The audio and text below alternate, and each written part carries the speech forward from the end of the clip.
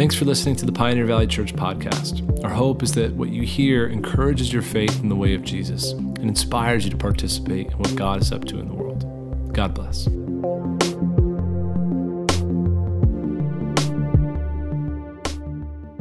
During the high priesthood of Annas and Caiaphas, the word of God came to John, son of Zechariah, in the wilderness. He went into all the country around the Jordan, preaching a baptism of repentance for the forgiveness of sins. As it is written in the book of the words of Isaiah the prophet, a voice of one calling in the wilderness, prepare the way of the Lord, make straight paths for him. Every valley shall be filled in, every mountain and hill made low. The crooked roads shall become straight, the rough ways smooth, and all people will see God's salvation. John said this to the crowds coming out to be baptized by him. You brood of vipers, who warned you to flee from the coming wrath, produce fruit in keeping with repentance. And do not begin to say to yourselves, we have Abraham as our father. For I tell you that out of these stones God can raise up children for Abraham. The axe is already at the root of the trees, and every tree that does not produce good fruit will be cut down and thrown into the fire. What shall we do then? The crowd asked. John answered, anyone who has 2 shirts should share with the one who has none. And anyone who has food should do the same. Even tax collectors came to be baptized. Teacher, they asked, what should we do? Don't collect any more than you are required to do, he told them. Then some soldiers asked him, and what should we do? He replied, don't extort money and don't accuse people falsely. Be content with your pay. This has been a hard time for Israel. They have been without a word from God for many, many long years. God has been silent, no longer coming to them through the prophets. And now a new global power, much like that of Assyria or Babylon from their own past, has again occupied Jerusalem. Rome is powerful and mighty and allegiant to nation over God, enforcing its taxes unjustly, persuading even righteous people to sin. And it extorts the poor for the little they have. The people of God are wondering, what should we do? These words of the baptizer John, recorded by Luke, must be hopeful words for the Jews who've waited so long, though John seems a little skeptical of his Riverside crowd, right? And their motives for being there. But he's saying a leveling justice is coming. Valleys filled in, mountains flattened, smooth paths are coming. The way of the Lord is coming. Salvation is coming, and so repent. I remember the first time I understood or began to understand a little bit more closely what this word repent meant, to turn away. And I knew it was more than just seeing things differently or feeling differently about things, but it was an action. I was taught it was a military word. To turn away, a soldier was called to turn away and go the opposite direction, an entirely new one. I was asking, what should I do? I knew what I believed, but what do I do with this belief? I would have to see myself now participating in a new kind of humanity, one that gives away money rather than just using it for my personal gain. One that refuses to commodify people, but instead treat them with love and respect as I treat myself. One that refuses the violence and the greed and the consumption and the competition of the modern day. This would take doing something different. The people are asking this question, what should we do? What's our role in this coming justice of God? How do we act? How do we respond? How do we enact that justice now? John is calling his audience to repentance in preparation for the way of the Lord, a new way of moving throughout the world. And he's using actually another time in Israel's history when they were also asking, what shall we do? He's returning back to Isaiah 40. Hear these words of the prophet. Isaiah 40, verse 1. Comfort, comfort my people. Say to your God, speak tenderly to Jerusalem, and proclaim to her that her hard service has been completed, that her sin has been paid for, that she has received from the Lord's hand double for all her sins. A voice of one calling, in the wilderness, prepare the way for the Lord. Make straight in the desert a highway for our God. Every valley shall be raised up, every mountain and hill made low. The rough ground shall become level, the rugged places a plain, and the glory of the Lord will be revealed, and all the people will see it together, for the mouth of the Lord has spoken. A voice says, cry out. And I said, what shall I cry? All people are like grass. All their faithfulness is like the flowers of the field. The grass withers and the flowers fall, because the breath of the Lord blows on them. Surely the people are like grass. Grass withers and flowers fall, but the word of our God endures forever. Amen. As you and I, as we have come to learn of this Jewish faith, we've gotten to know a bit of this story, right? This is the second book of Isaiah in chapter 40, he's describing a new exodus, a return of an exiled people from Babylon back into Jerusalem. And he's saying, hey, the axe has come in, it's chopped down their nation, it's left only a small stump, he talks about, a faithful remnant. And now a new chapter is coming in their story. And they're called to prepare for that new chapter, for this coming way of the Lord. And they're asking, what shall we do? And Isaiah tries to persuade them prophetically to what? To repent. To turn away from their sin, to live into this vision of God for his people, to be holy and just and merciful, a light to their neighbors, to not give in to the lies that some humans are other than human. That some of their leaders and the powerful ones, that they will somehow live longer. He says they're just like all humans, human, frail, temporary, like grass, like flowers, like them, like us. They've sinned. They've been a corrupt people. They've shook hands with the powerful of this world, and they've tried to find safety and security through corrupt channels, through blurring the lines between covenant faithfulness and success in the world. Excuse me. They have had the thought that in their minds, they can know the right things, practice the right sacraments, and that God will not be concerned with their materialism or their dependence on labor and exploitation of the poor and the political allegiances. They have faced the consequences for that, though. They've been chopped down and left as a stump. They've been purified, and now they're heading home. A new era is coming. A new age is beginning. The people of God have experienced his justice and mercy, and they can now begin to live in such a way that gives witness to the world around them, to the nations, that God is who he says he is. He is a just, gracious, socially engaged God who does not turn away from our politics or from our material lives, but calls into account our behavior towards our neighbors in all arenas. The prophet is telling a story greater than the story of nation or of human leaders. God is the God of all history. He is in control, and his justice will ultimately reign. Yep. One way or the other, through punishment and discipline, or through the leveling work of his people, loving their neighbors, God's justice will reign. But something strange happens. Their suffering under the discipline of God has not changed their hearts. We read on through Isaiah and we find that they actually refuse to live in to this comfort that God is offering. This justice, this glory of God that would be made available, because they're angry that they're going to have to suffer to love their neighbors. That's too hard. Nobody likes to have it that hard. It's been hard on us. Why should we have to do the hard work now? God should make it a little easier after we've been through all that we've been through.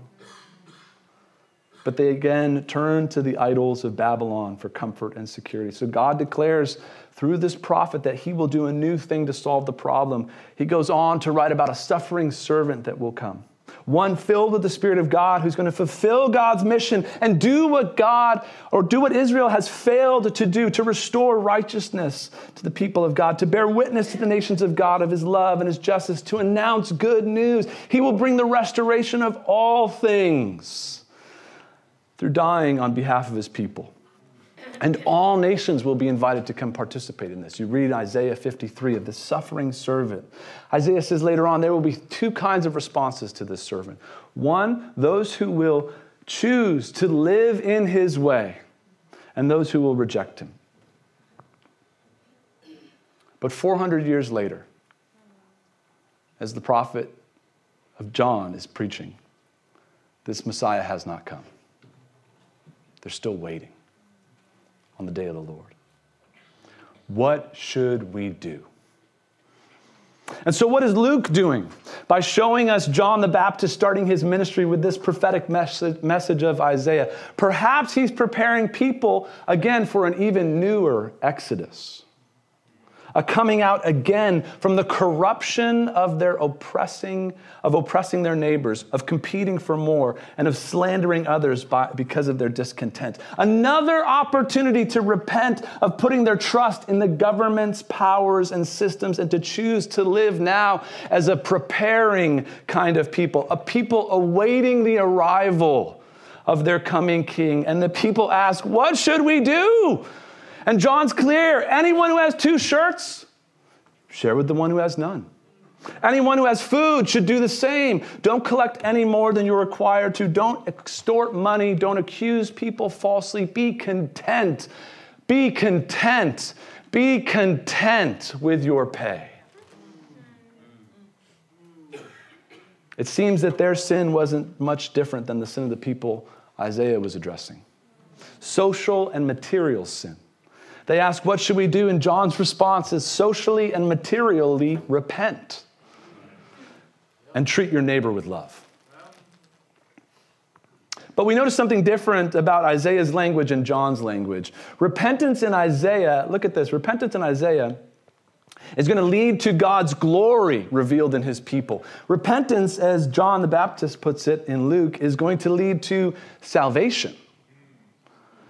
And we go, what's it? Why is that different? We're supposed to notice the difference. Luke wants us to notice the difference. That this isn't about the glory of God in Israel anymore.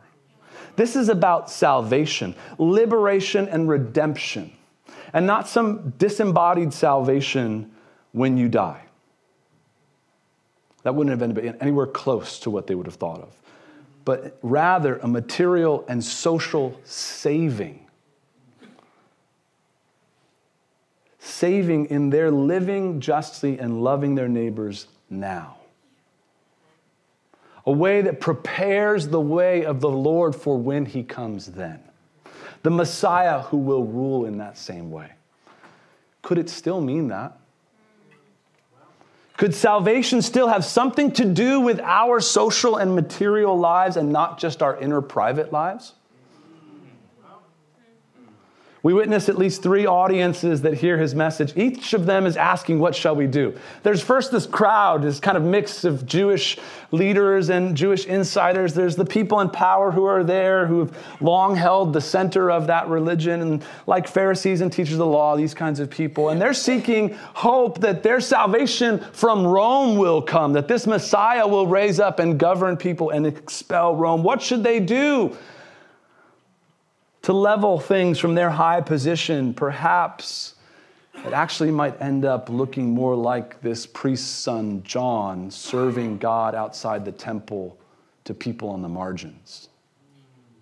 And there's these everyday Jewish people that are there as well. You got to have imagined that just normal people who live religious and vocational lives for their day. And they're also hoping for saving from the powers of Rome and perhaps the powers of religious fundamentalists who are controlling them.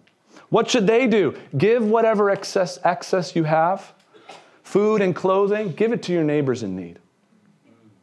The fallen Jewish tax collector is the second person in the crowd who have lost hope in their covenant people and kind of the ways of God. And they have decided to betray their own people. They're seeking hope that their salvation from maybe this way of life, this lost life of corruption will happen. What should they do? John says, don't collect any more than you're supposed to.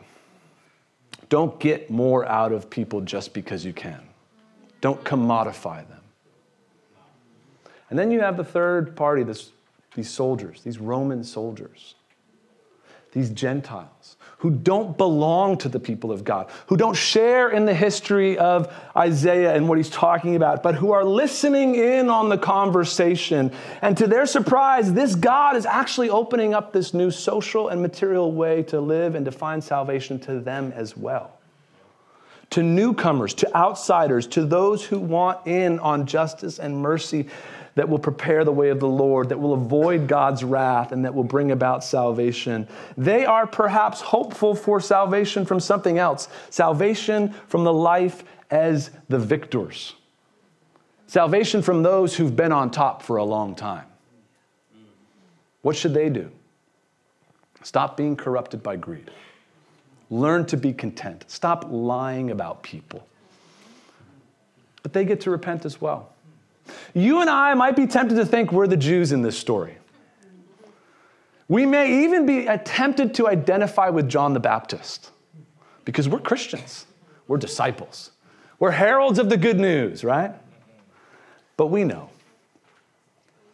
we're the outsider standing on the riverbanks, listening in to a prophet talk to his people about their story.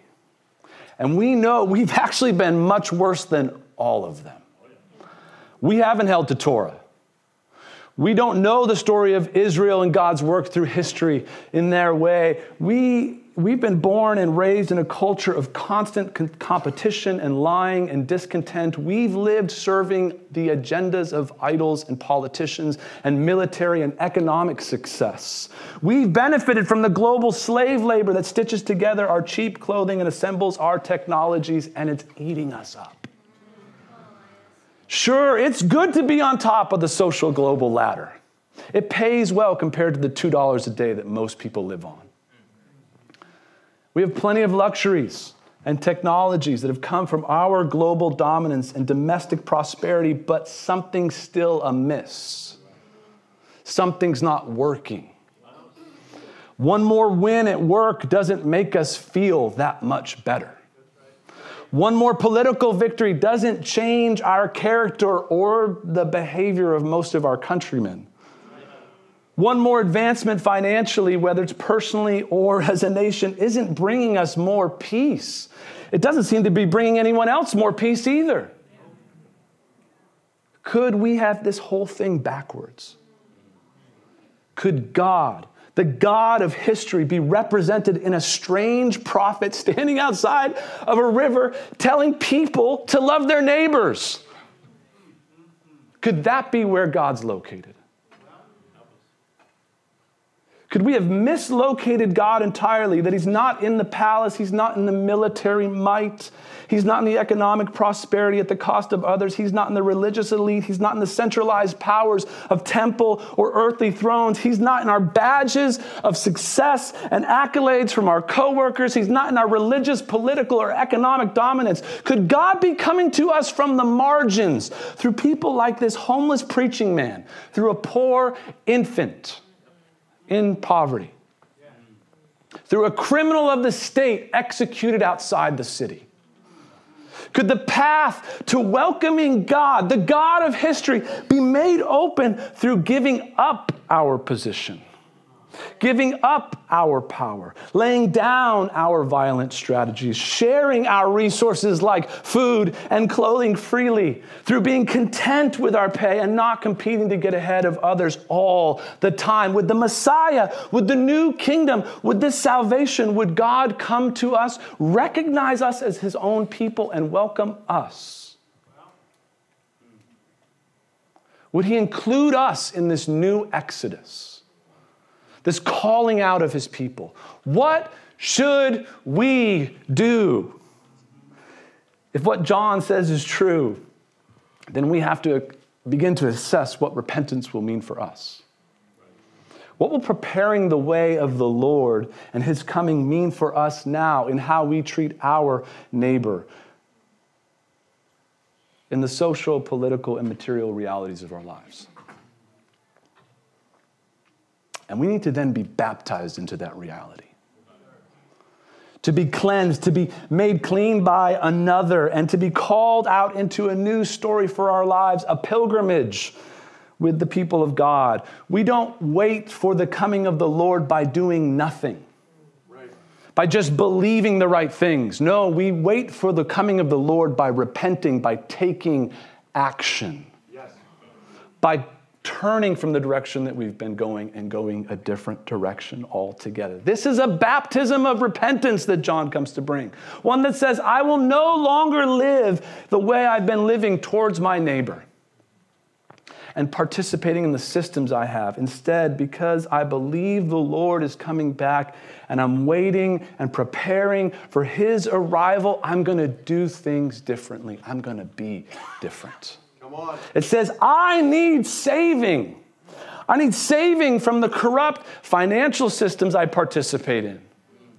I need saving from the greed and the competition of consumerism. I need saving from the disparaging and insulting and gossiping culture I live in. Perhaps, if we keep reading, we'll learn something about this kind of living. If we are anticipating closely, if we're learning to posture ourselves patiently and expectantly and waiting and looking for hopes, perhaps we can even participate in it as well. Perhaps while we wait for the coming day of the Lord, a day when all things will be made right, when God will be all in all, perhaps we can find answers to this question. What shall we do? Amen.